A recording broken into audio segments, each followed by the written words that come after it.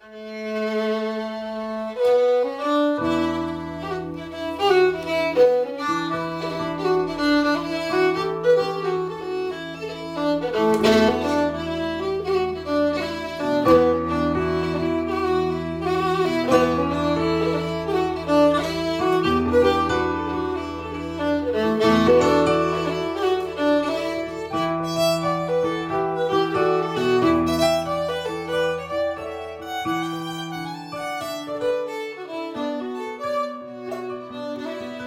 and welcome to A View from the Ditch.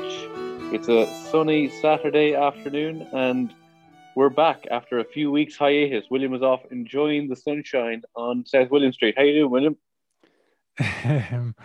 That's a serious allegation.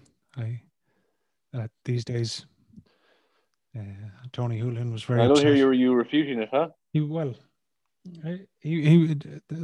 good doctor Tony was very upset by what he saw. Half the country. The cavorting on South William Street. Yeah, and you only have yourself to blame, William. But we've had some beautiful sun, and now it's back to politics. As we've had loads going on. We've had Ireland going out on its own on Palestine. We've had craziness around the Dublin Bay South by-election, and a whole host of other issues, COVID and the like. So before we get to some of that, there's been unfortunately some bad news around Debenhams. Yes, I suppose what looks like the end of the dispute. Workers voted. It was announced on the 20th of May. They voted again on the same proposals as before, the 3 million so-called training, education and startup fund. And on this occasion, they voted to accept Which they resoundingly rejected the last time. That's right. And so there was a statement from Mandate, the union. They said, we acknowledge this is not a perfect deal as it falls short of our members' original demands. However, it represents the best achievable negotiated settlement under very difficult circumstances. And there was an interview on the journal.ie with some of the shop stewards, including our previous guest, Michelle Gavin. So in their words, Michelle said, it was all we were going to be offered and we had to accept that at some stage the strike was going to come to an end. What was disappointing was that they tried to make out that this was ring-fenced for us and it was something special, but it wasn't. Dell got a similar offer and so did Waterford Glass all those years ago. It has been offered to others. It has just been made to look like it's this wonderful thing tailored just for us. But we are not finished yet. Another of the shop stewards, Valerie Conlon, I beg your pardon, she said, it's terrible, it's not an offer. It's 3 million to retrain a goodwill fund, but it's not an offer. But what we're concentrating on now is the legislation, and that's what we want. And she was referring to a bill that was introduced in the Dáil by Mick Barry of Solidarity that would have protected workers from what he referred to as a retail massacre in the autumn when state supports are withdrawn. The reform it would have brought in reforms of the liquidation process. So it seems to me that the union is spinning this in a much more positive fashion than the shop stewards are. Yes, they're using diplomatic sort of, as you say, more positive language, which is perhaps what you would expect from a sort of official union press release, as opposed to someone speaking a bit more candidly in an interview. I guess so, but you would have thought, given that it's over, they can express their frustration at essentially being backed into a corner, without in stronger terms. Like they say kind of difficult circumstances, but there's much more to it than that. Yeah, the statement from Mandate is watery, you might say. Conservatively worded, yeah, and like Michelle Gavin, the words she used in relation to that offer of a 3 million training fund previously were along the lines of insulting, Yeah, it is very insulting that it's essentially using propaganda to try to break the strike by pretending as if some the deal that they were entitled to anyway is some sort of special, deal that was made just for them, as they just described it. Like, that's worse than nothing. That's right. And for a lot of these people, apart from anything else, they had no interest in retraining. They'd been working for decades and were just looking for what they had negotiated with the company, the negotiated redundancy package. And as Michelle put it, she is skilled. They are skilled workers. They don't need to, quote, upskill, which is a word I hate, obviously, but that's one of the words that was attached to this fund. And obviously this acceptance of that offer comes the context of the forcible removal of stock, which we've seen really ramp up in recent weeks and months. Yeah, some of the images were pretty shocking, of large contingency of An Garda Síochána assisting assisting Debenhams and taking the stock. Yeah, under cover of darkness. The liquidator in this case, KPMG. Yeah, really heavy-handed stuff. Some of those videos people will have seen. And when they say that the next, there's a line in there something like "we're not finished yet." Is that just to do with the legislation, or is there something else they're angling for? Well, that seems to be the focus at the moment is a change in the law. Now, to come back to that, so what Mick Barry said was this solidarity bill would have changed the law to, quote, place workers in the front of the queue when it comes to making payments from liquidators, as is the case in Greece, France, and Portugal. But the government, you won't be surprised to hear, said, well, they called for a debate on this legislation to be delayed for a year, pending its own legislation. Yeah. Quote, in a way that does not unduly impede enterprises in the conduct of their business. So, sounds like a repeat of our interactions, or Barry's description of the TIPS bill. Yes, except even worse in this case, because they're talking about, you've seen what's happened to the Debenhams workers after the fine words from Micheál Martin last year about how it was a terrible situation and so on. And now the government is saying enhanced protection, yes, but, quote, in a way that does not unduly impede enterprise. That was Minister of State Damien English. He was also saying that the implementation of the Duffy-Cahill report wouldn't have prevented the issues with Debenhams in this situation, which is disputed by the Debenhams workers' representatives. And Robert Troy, who's a Westmeath man, yes, who's and junior minister for enterprise. Whose constituency obviously is just down the road, actually, from me as we speak. He said, he's a junior minister in that department. Obviously, he said the government has done all it can to ensure that the former Debenhams workers' legal rights and entitlements were vindicated, and it recognised. Yes, give them a piece of your mind. And it recognised the significance of the situation. So I think it's fair to say that the Debenhams workers do not accept that assertion or that narrative. They feel totally shafted by the government. Yeah, and it seems like the best they can hope for now is that it doesn't happen again. But it even seems unlikely that the government will do much on that end. But you never know; the next government might.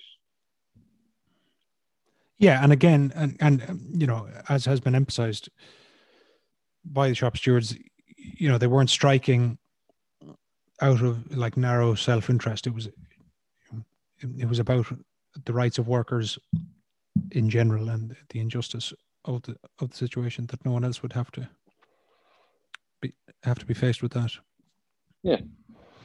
So, I guess we'll keep an eye on that in the long term. But for now, that's the end of that story.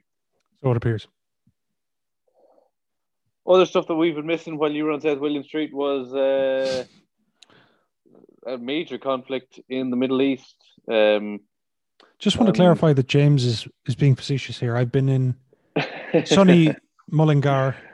I have not been anywhere near South William Street. They've had a bit of a pedestrianisation of Mullingar, but geez, I don't know if they have.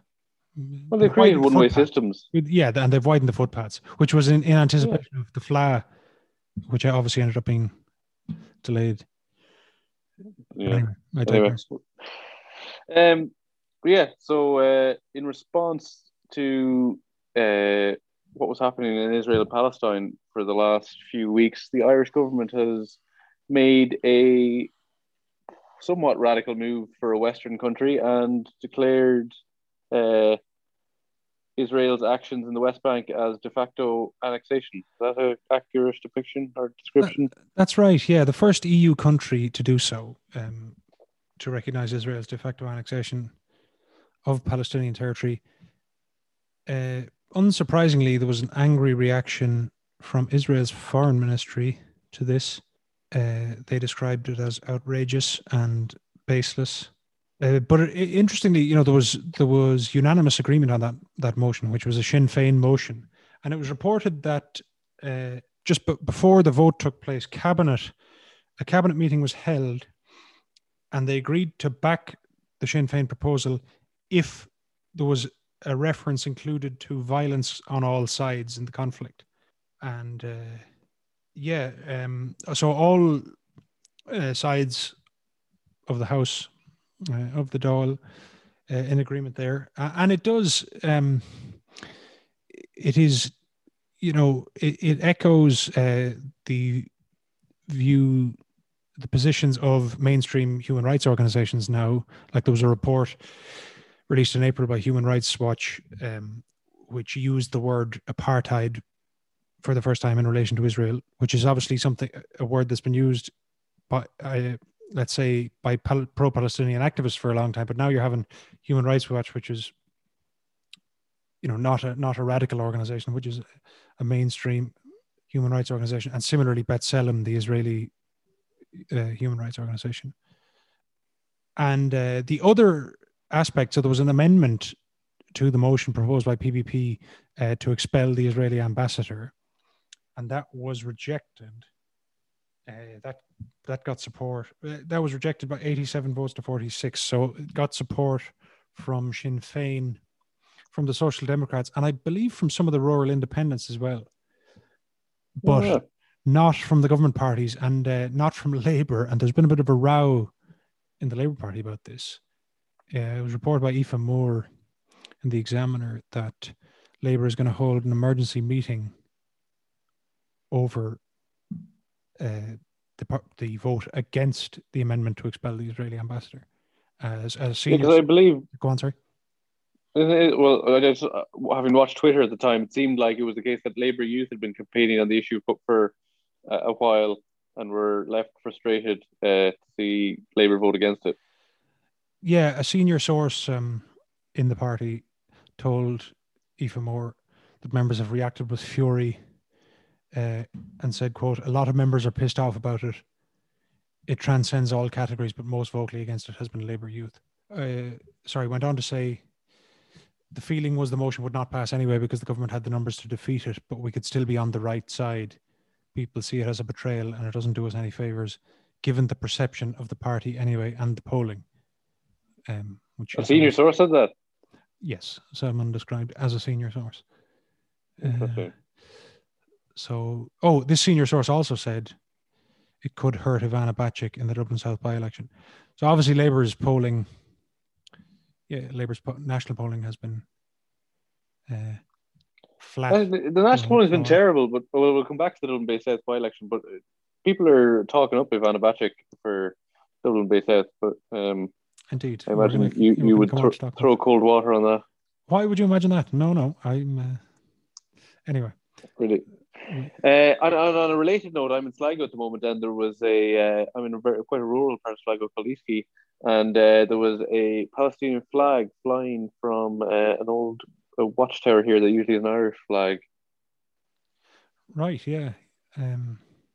There does seem to be, you would have to see, I don't know, some kind of research on this, but there does seem to be a very strong identification with the Palestinian cause in Ireland. Yeah, big time. And there were massive demonstrations. On a related note, I watched the episode of The Crown last night where Lord Mountbatten gets blown up in Sligo. Yeah. Okay. And any thoughts on how that was portrayed? It's definitely biased. It's 75-25 pro British Empire, I would say. I see. But you're a fan of The Crown, are you? Oh, very good. It's excellent. I'm a big fan. All right. Would recommend. Sure, you've watched a few episodes yourself. Yeah, not many. Not out by my own initiative. But anyway. Anywho. Yeah, it is interesting to see that Ireland. Well, I assume a lot of it comes from. Like, do you reckon it comes from us being an occupied territory for so long?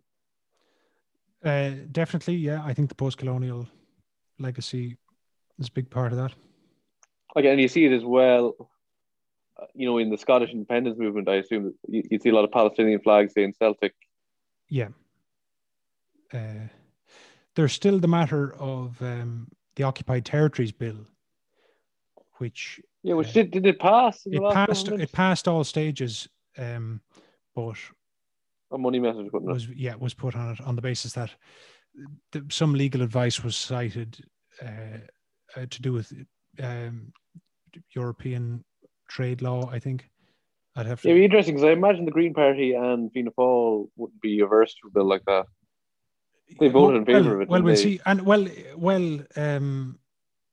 Dara Calleary from Fianna Fáil said, reportedly told a parliamentary party meeting that he wants to see the Occupied Territories Bill put back on the agenda. That's Dara Calleary of Golfgate fame, of course. Of course, you could forget. So other than that, has there been anything else before we get on to the big by-election? That'll probably take up a lot of our time over the next few weeks.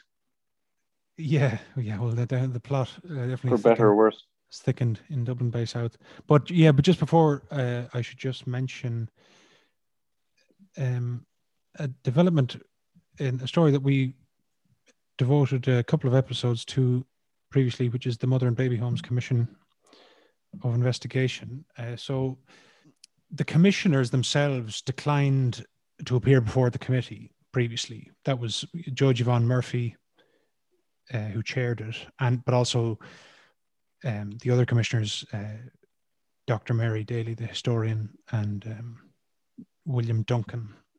Which is very peculiar. Like, you think they'd be compelled to come before the committee?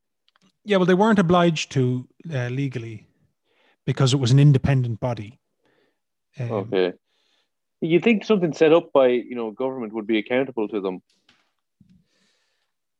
or at least even if they're independent, they can independently respond to questions. It's a part of transparency.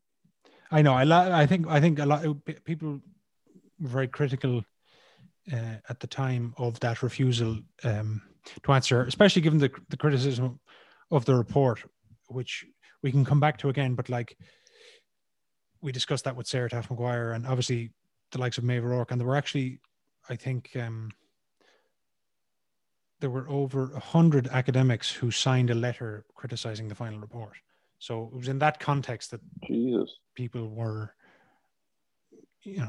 quite upset, and indeed, survivors, that the commissioners wouldn't go before an Oireachtas committee to explain themselves. But then the other day, it emerged that Mary Daly was attending an Oxford seminar to discuss the report. So Mary Daly was the head of the Commission of Investigation. Not the chair, but she was one of the commissioners. She was an expert, so the committee, the Oireachtas Children's Committee, has sent a new invitation to those commissioners to appear before it, and the chair, Kathleen Funchion, said that members are frustrated and angry that Mary Daly appeared at that event at Oxford discussing the report when none of the commissioners would come before the committee.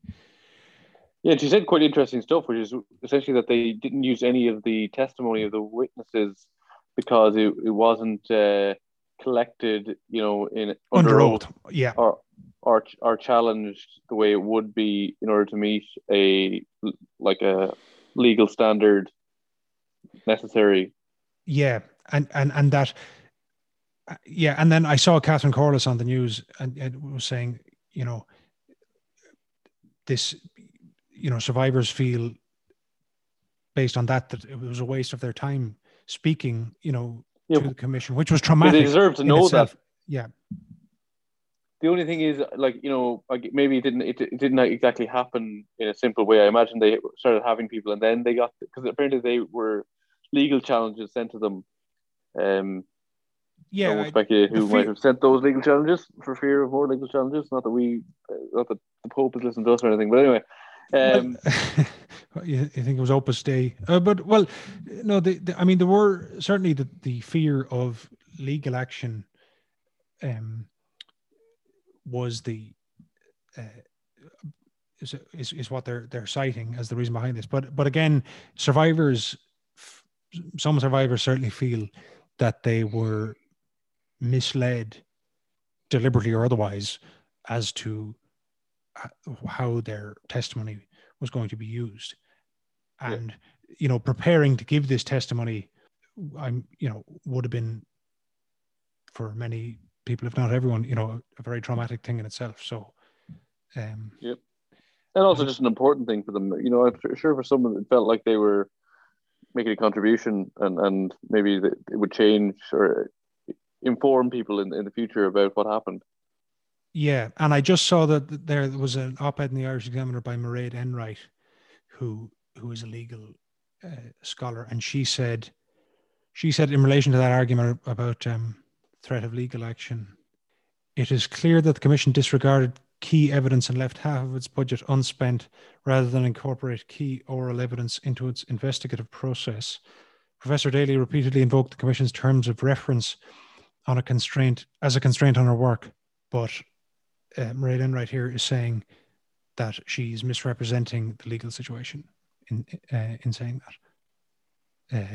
Quote, she's confused about the legal standards that apply to the Commission's use of unsworn oral testimony. Put simply, different principles apply to findings of a general nature than apply to detailed findings of serious wrongdoing by specific individuals or organizations. So again, I think this is a topic that deserves a deeper discussion on our part with someone more intimately acquainted with it, and you might hear that in the near future. Yeah, and it'll be interesting to see if there are more twists. Seems likely there are. I think we should possibly move on to the exciting... What everyone's been waiting for, William. Yeah, the Dublin Bay South by-election.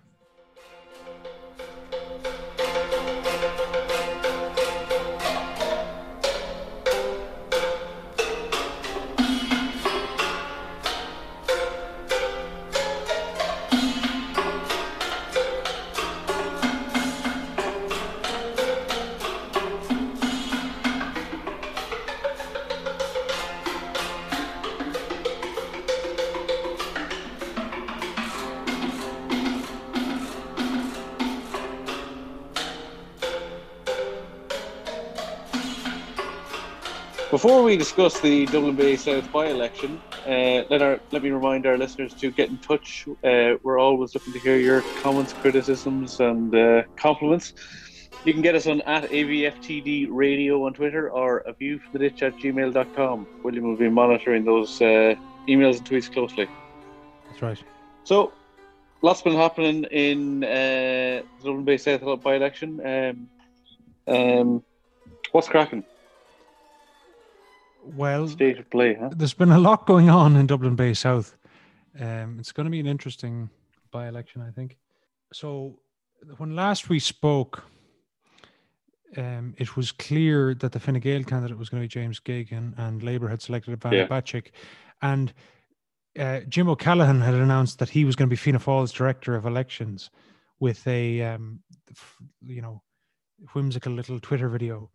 And then they released another whimsical video accompanied by the Mission Impossible theme, where they announced that their candidate was going to be one Deirdre Conroy. And Team DC. Is that But what Team they? D, no, Team Yeah. Deirdre, TD. Yeah, I mean, people. Oh yeah, people need to look this up. It was really embarrassing. Well, apparently the running theory now, because they've done another one since that one, and the running theory I think now is that it's on purpose. It's purposely embarrassing. Yeah, I think that's probably the most charitable interpretation. And it could be the case, but I have to say they the questions are arising about their actual selection of the candidate more so than their social media strategy at this point. So it emerged during the week that Deirdre Conroy. So Deirdre Conroy is she's a current councillor, Dublin City Council for Kimmage Rathmines. She's a barrister, another one.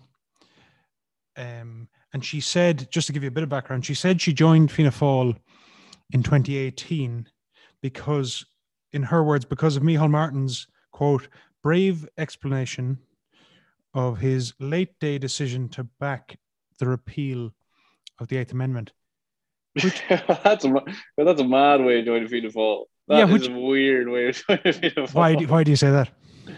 Well, because you know, repeal was thought of as a big recruiter in terms of people in politics, and but Fianna Fáil were the ones who were the most, I suppose, unclear in their views about it. If anything, they were clear the other way. Yeah, And a majority of as a their parliamentary party, party were strongly opposed to repeal. A majority of yeah, the like if you're Fianna going to Fáil join a parliament. party, if you're going to join a party, you need to think about whether about the long term. And it just seems mad to join Fianna Fáil, especially when other parties are so much more about repeal, like Yeah, the Soc Dems, who the Soc Dems, obviously people for profit, Labour even. yeah, Labour, even Sinn Féin. You It's know, weird. yeah, it's Fine Gael even. Well, you would think if you felt that strongly about repeal, you would have joined a party led by someone who, had backed it all along, rather than someone who did a U-turn in the run up to the referendum.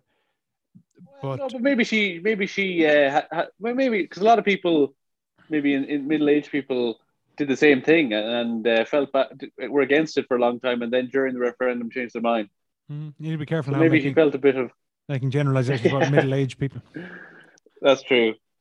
But I think that was a cliched analysis of the referendum. Yes. Well, we try to avoid cliches on this show, I would have thought. Not me. Isn't the name of our show is nearly a cliche? Yeah, fair enough. That's true. Or it certainly draws on a cliche. But yeah. Deirdre Conroy,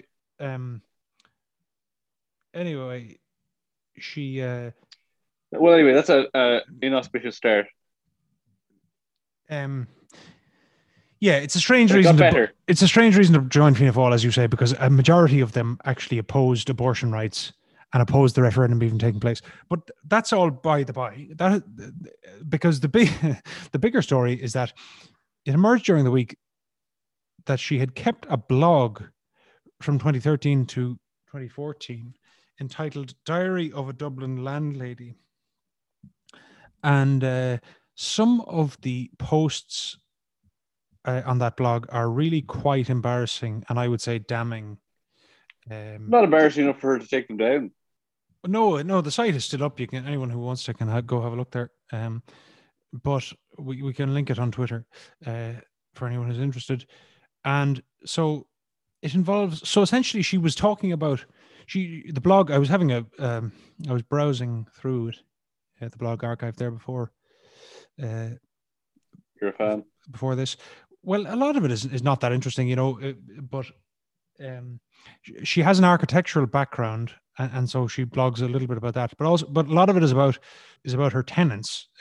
She was renting out a couple of rooms in her home at that time, and there are various kind of complaints about the tenants, like one of them wanting to have the heating on at night. At night, there's a She says at one point that in future she might not let her tenants cook because it's annoying that they use the kitchen. And in particular, the house smelled of what was it, oats and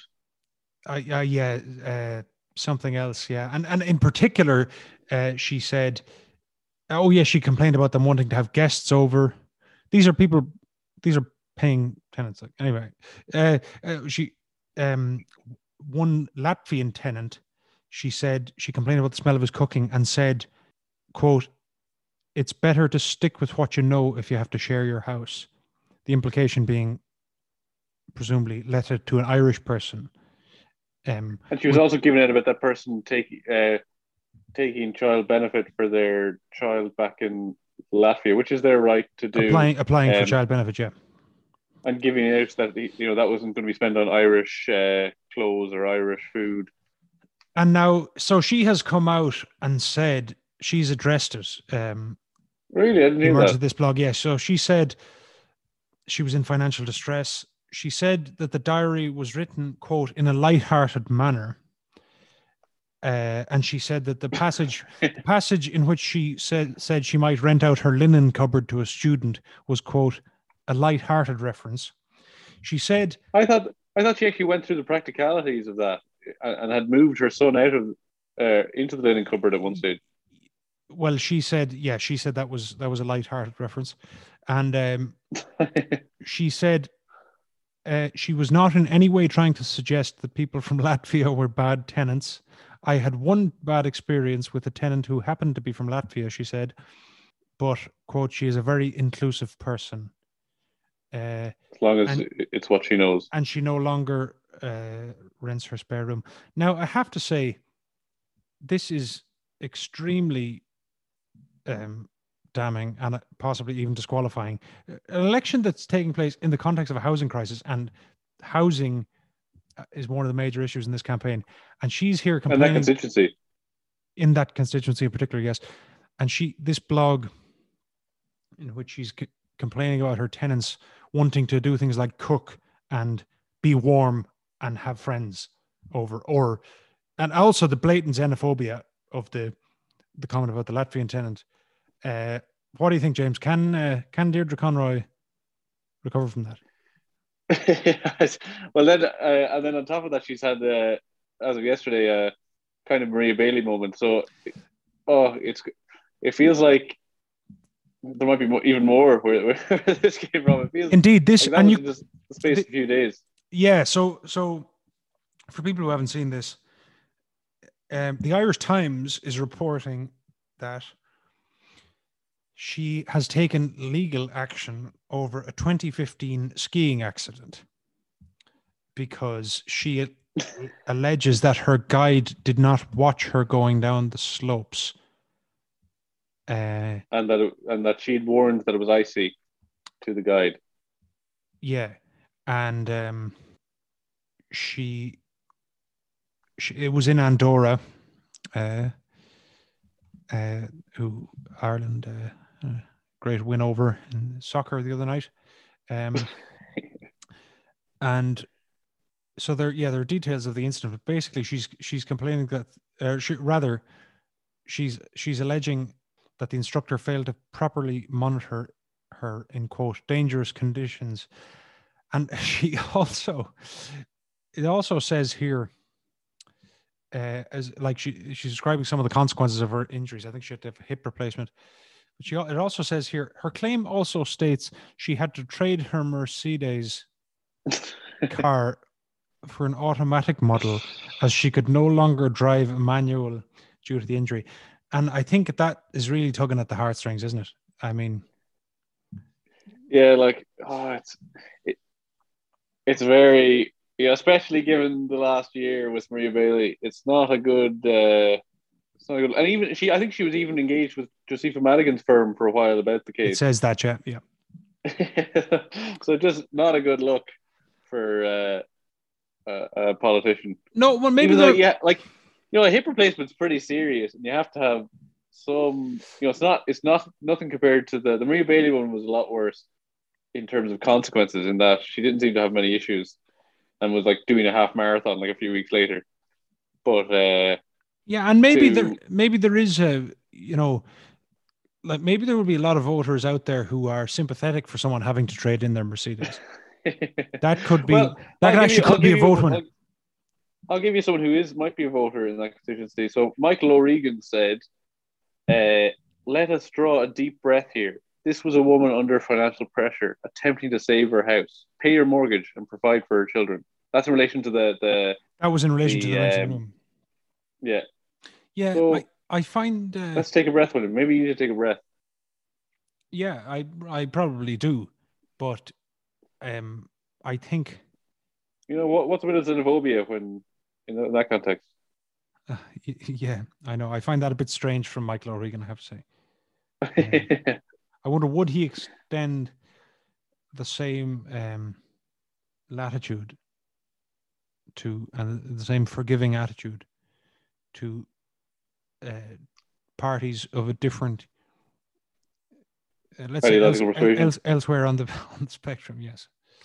Who knows? But just the idea of a barrister suing, like, you couldn't write it really. Barrister suing a travel company or a ski instructor or whatever it is on a pay. The holiday was paid for. She was a travel journalist at the time by the travel company, and in her complaint giving out that she had to trade in her Mercedes. Yeah. Like, it's just not a good. It's not exactly a woman of the people. Oh yeah, one of the other kind of embarrassing things in her blog was that she said in there was a blog post about the Seanad, the proposed abolition of the Seanad, and she was in favor of retaining the Seanad, and she was talking about the charge of elitism, and she said, "Oh, maybe we should have." Oh yeah, maybe the Dáil needs, quote, more so-called elite. And she said, quote, by that she referred to, quote, professionally qualified practitioners, industrialists, thinkers and doers, and less school teachers on long-term leave. So a dig at school teachers there. And also... Yeah, there's no barristers on long-term leave. Saying the Dáil needs more elitism. Well, that she seems to be trying to justify her own candidacy on that basis. More barristers. There's not fucking loads of those in the Dáil. Yeah, I don't think there's a shortage of solicitors. I don't think there's a shortage of the social and economic elite in the Dáil, I have to say. But anyway, she claims it was all in jest. So we'll see if the electorate of Dublin Bay South is willing to buy it. It's pretty funny, in fairness to her. Willing to buy that. Yeah, it's given us a few laughs. So, she did a good job. Maybe it's like a elaborate kind of artistic installation. Oh yeah, and I want to say actually the first it's a social commentary with him. Sort of performance art piece. Exactly. Would you say that her whole candidacy is purely satirical? Yeah, it's like one of those joke candidates you have in college, or Count Buckethead, or whatever his name is. Yeah, in Britain you see them all the time, the Monster Raving Loony Party, and yeah. Count. Except this time she's gone one step further and actually joined a major party who were kind of becoming a joke. Yeah, well, Jim O'Callaghan, that political heavyweight Jim O'Callaghan is really showing his acumen here, isn't he? With the selection of Deirdre Conroy. He must be raging. Yeah. Anyway, no comment from him that I've seen, but anyway, we'll see. Just finally on that, I wanted to say that the first place I saw this story reported was a blog called The Ditch, and I want to just clarify that we're not affiliated to them in any way, and also we came up with our name before them because we did. They're I just see that they only launched this year, so although they're well ahead of us on the scoops. Just want to get that out there. Yeah, no, I mean, fair dues to them on this one. That's all. So, but just continuing with the runners and riders in Dublin Bay South, I want to come back to the Fine Gael candidate, James Geoghegan, who we spoke about a little bit last time. So James Geoghegan, we talked about his association with Renua and so on, and he has kind of hit back at what he sees as negative campaigning against him. He came out and said in an interview that he's, quote, not a posh barrister. Now, I want you to consider whether you think that claim would stand up in court, that he's not a posh barrister, because it's tautological. Well, so first of all, he admits to being a barrister, so that part is not in dispute. And as for posh, Exhibit A. He was He's a barrister. Well, no. Okay, the barrister thing is separate. He admits to being a barrister. He doesn't deny that.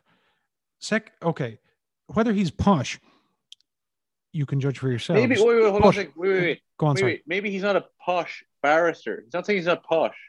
He's just saying as barristers go, he's not posh. You see what I'm saying? Well, I'm gonna just present a few facts here and leave listeners to judge for themselves.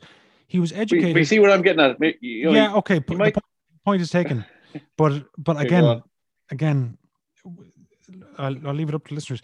He went to Gonzaga, fee-paying school. Many of Ireland's upper crust have gone. Both his parents were Supreme Court justices, and two of his grandparents also were. Oh my God.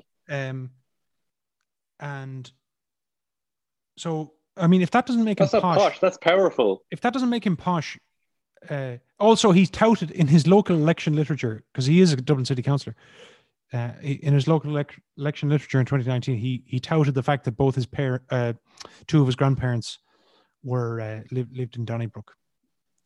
So he also bought a house with his wife worth over €700,000. Yeah, in his 30s. Okay. So if that doesn't make him posh, then frankly I have no idea who would qualify. Yeah. Well, I don't know. You haven't posh is more. You can you have lots of money and not be posh? I think so. That's a more interesting. People would. I think certainly posh people would say that, because they wouldn't want any old gobshite just joining their ranks. That's true. There is the whole lottery question. Win doesn't make you posh. That's true. There's the whole question of new and old money, but there's a sense that he's rich and powerful. Yeah, but this is what I'm saying. The guy is, like I said, two of his grandparents were Supreme Court judges, so he's not a member of the nouveau riche. But anyway, let's leave that aside for a second. I wanted to come on to to be honest, a claim that I think is even less credible than the suggestion that he's not a posh barrister, which is that he said, quote, "I am a person who is liberal and progressive." Now, this is a guy who was a founding member of Renewa. And he said, quote, "I certainly don't share any of the social views that I suppose that party subsequently became associated with." Now, that's a misleading... Exactly, yeah, that's a misleading statement, because it wasn't subsequent. They were founded on their social values. Precisely. They were founded by people who were exiled from Fine Gael because they were anti-choice. They opposed the protection of life during pregnancy bill. So to say that they subsequently became associated with socially conservative views is totally misleading. He goes on to say that he mentions the fact that he voted on the liberal side in every single referendum that I've had an opportunity to vote in, including the citizenship referendum in 2004. Now, that's impossible to prove or disprove, and therefore is totally unreliable as a piece of evidence. So that, and he says, he mentions he says the reason he joined Renewa was his personal loyalty to Lucinda Crichton. But frankly, I don't find it plausible that you would be so loyal to Lucinda Crichton unless you to a greater or lesser extent shared her politics, which were of the far right on Irish politics, on the Irish political spectrum. Yeah, and from he seems to be kind of doing this new Fine Gael triangulation thing, where it's supposed to, kind of have a slick campaign, but say very little about what you believe in. The 15-minute city bullshit. Not that's a great idea, but not a great idea. It seems like a good idea, but he's just kind of throwing at stuff that he doesn't have that much belief in, but that are vague and seem kind of nice. But it seems to be that here he actually is claiming, political positions. Well, that's true, yeah. In a sense. Well, part of that slick Fine Gael model is to be socially liberal. Yeah, but I mean, this guy, like I said, he's claiming to be socially liberal, but he was a founder member of the most socially conservative party that's been represented in the Dáil in recent times, and that was founded on the basis of opposition to abortion rights. Now, he also, now he says he doesn't share Lucinda Crichton's views on abortion, but I find it very strange that you would co-found the party on that basis. Now, he also said that he would be, and again, he's playing up to his youth. You know, he's his relative youth. He's 35 years old. He said that he'd be a voice for a generation locked out of the housing market. You know, a voice for the generation rent, as some people have called it. And as you said, this is a guy who owns his own home. So very expensive home. Yeah. So that's James Geoghegan. He now Fine Gael giving us some doozies. Well, Fine Gael, you know, prior to when Owen Murphy resigned, you would have thought this was a constituency, and again, based on polling and everything else, this was a constituency where they would be likely to walk a by-election. But now you don't think he's a strong candidate? Well, his strength as a candidate, I don't know that. I would have to defer to someone who has more of a sociological understanding of Dublin Bay South. But I'm just, I suppose, pointing out some relevant things about him and his politics from a broader point of view. Anyway, we shall see. And one other interesting thing to note with him and his, you know, the socially liberal but economically conservative thing is Leo Varadkar coming out and saying that the new changes to local property tax will actually be a benefit to them in Dublin Bay South because the tax will lower for houses worth over €1 million. Yes, and as someone pointed out on Twitter, that's a nice example of someone saying the quiet part loud. Yeah. Like, it feels like Varadkar wasn't supposed to admit that. Yeah, but did he say it in a parliamentary meeting? Anyway, where did he say it? But I agree.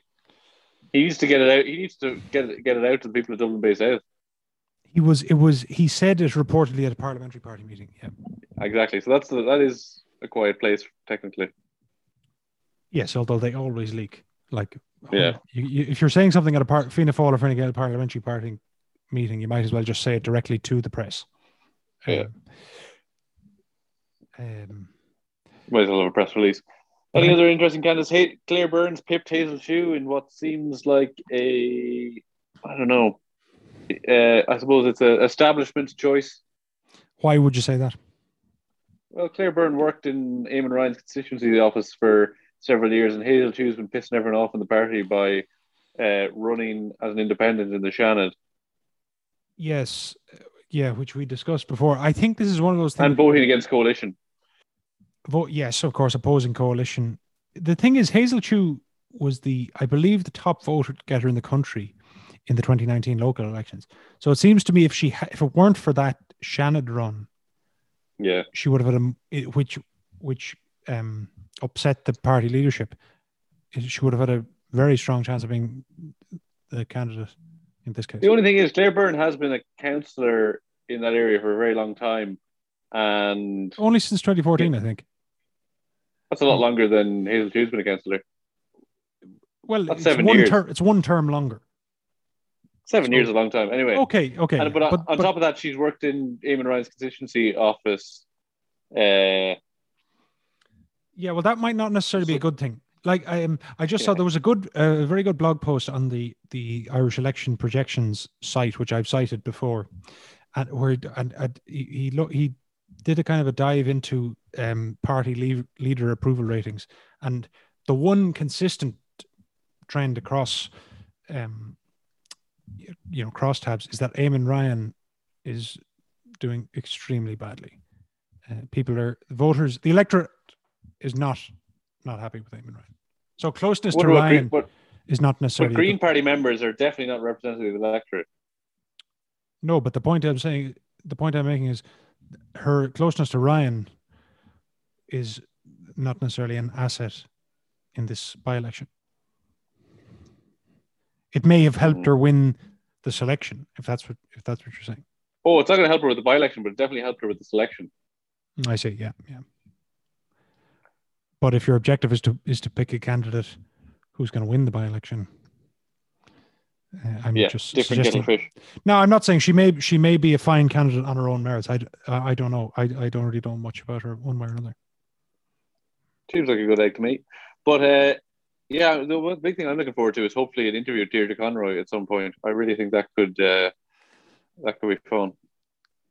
Well, people are making comparisons with Maria Bailey, but the thing with Maria Bailey was it wasn't just the incident, it was her disastrous handling of it on the Sean O'Rourke interview, which was an unauthorized interview. She went on the radio against the express wishes of the press office of her party.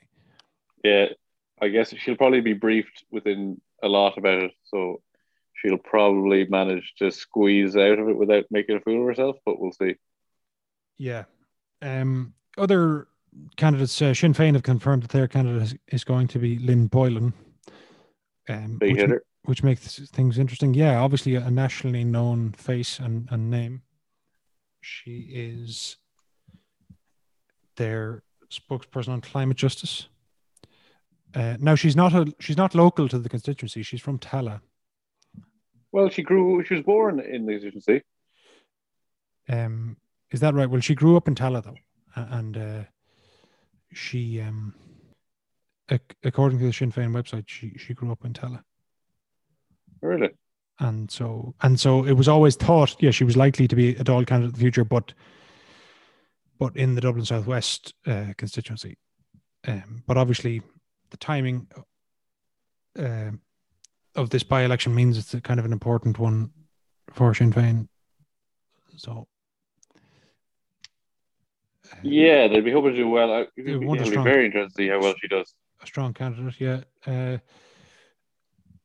So there's a suggestion, as we said, that the date hasn't been set for the by-election yet, but there's a suggestion it might happen this summer in July. That has to be agreed by the coalition parties. Other candidates, the Soc Dems have selected Sarah Durkin, who was their candidate in the general election in that constituency. And she is apparently former board member of the Abbey Theatre. Oh. So. How did she do in the last election? She did quite well.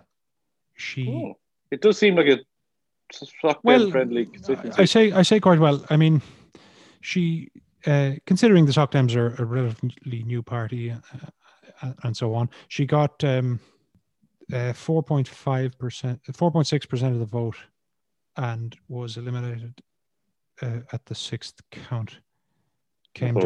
Yeah. And they've got a better profile now with more TDs, and their polling seems to be going slightly up. Polling trends have been good for them recently, yeah. So it'll be interesting. It'll be an interesting test for the Soc Dems. Any other candidates you want to mention before we wrap up? Well, no sign of your friend Michael McDougall. No. Peter Dooley, who's an independent former PPP guy, is running. Mannix Flynn, Dublin City Councillor, and Ivana Bacik. Ivana Bacik for Labour, who I think we mentioned before, and Bridget Purcell for PPP. So yeah, I'm sure we'll be revisiting this in the near future. Better be getting into some blog posts so we can scoop the ditch. Yeah. Right, it's been fun. We'll be chatting to you again soon. All right. That's it for this week. If you want to get in touch, it's aviewfromtheditch@gmail.com. And our theme music, as always, was performed by Natalie Nicossinja and Irla O'Donnell. Thanks for listening.